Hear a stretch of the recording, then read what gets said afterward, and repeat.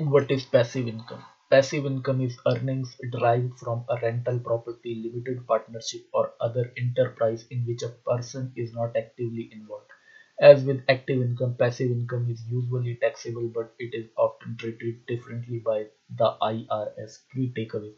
Passive income is earnings from a rental property, limited partnership, or other business in which a person is not actively involved. The IRS has specific rules for what it calls material participation, which determine whether a taxpayer has actively participated in business, rental, or other income producing activity. A taxpayer can claim a passive loss against income generated from passive activities. Understanding passive income. There are three main categories of income: active income, passive income, and portfolio income. Passive incomes include earning from a rental property, limited partnership, or other business in which a person is not actively involved. A silent investor, for example. Proponents of earning passive income tend to be booster of a work from home and be your own boss professional lifestyle. Passive income has been a relatively loosely used term in recent years.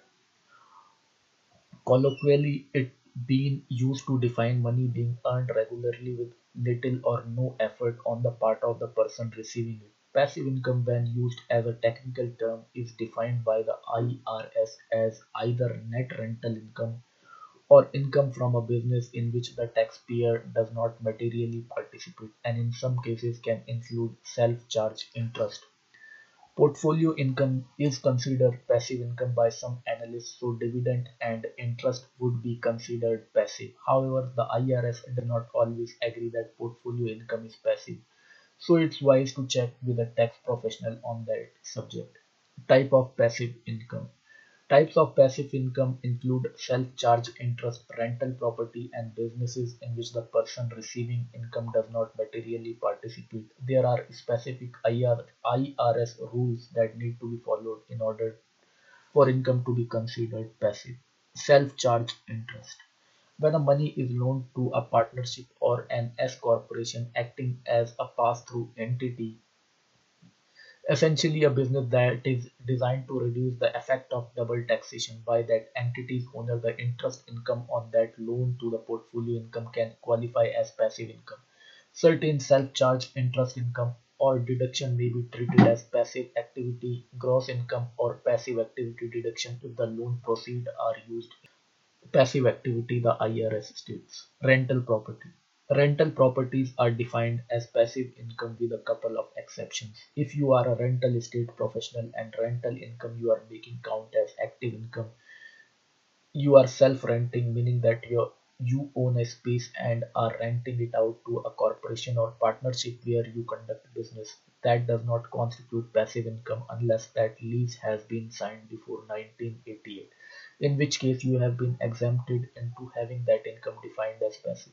The IRS notes it does not matter whether or not the use is under the lease, a service contract, or some other arrangement.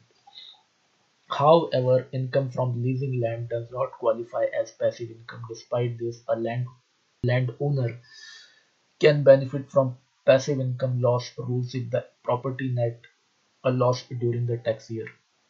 If you hold land for investment, any earning would be considered active.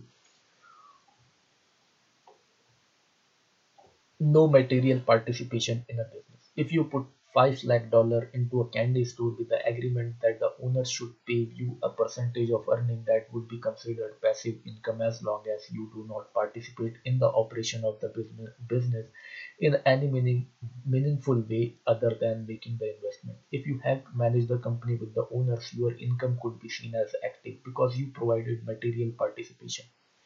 The IRS has standards for material participation that include the following.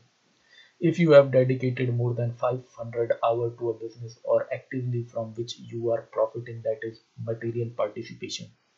If your participation in an activity has been substantially all of the participation for tax year, that is material participation. If you have participated up to 100 hours and that is at least as much as any other person involved in the activity, that also is defined as a material participation. Special considerations. When you record a loss on a passive activity, only passive activity profit can have their deduction offset as opposed to the income as a whole.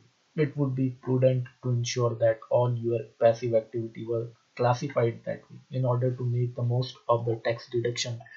These deductions are allocated for the next tax year and are applied in a reasonable manner that takes into account the next year's earning or loss. To save time and effort, you can group two or more passive activity into one larger activity provided you form an appropriate economic unit according to the IRS. When you do this, instead of having to provide material participation in multiple activities, you only have to provide it for the activity as a whole. In addition, if you include multiple activities in one group and have to dispose of one of those activities, you have only done away with part of a large activity as opposed to all of a smaller one. The organizing principle behind this group is relatively simple. If the activities are located in the same geographic area, if the activities have similarity in the type of business, or if the activities are somehow interdependent, for instance, if you have the same customers, employees, or use a single set of books for accounting. If, for example, you own a pretzel store and a sneaker store located in mall in both Monterey, California, and Amarillo, Texas, you would have four options for how to group their passive income. Grouped into one activities, group by geography, group that by type of business, or they could remain ungrouped.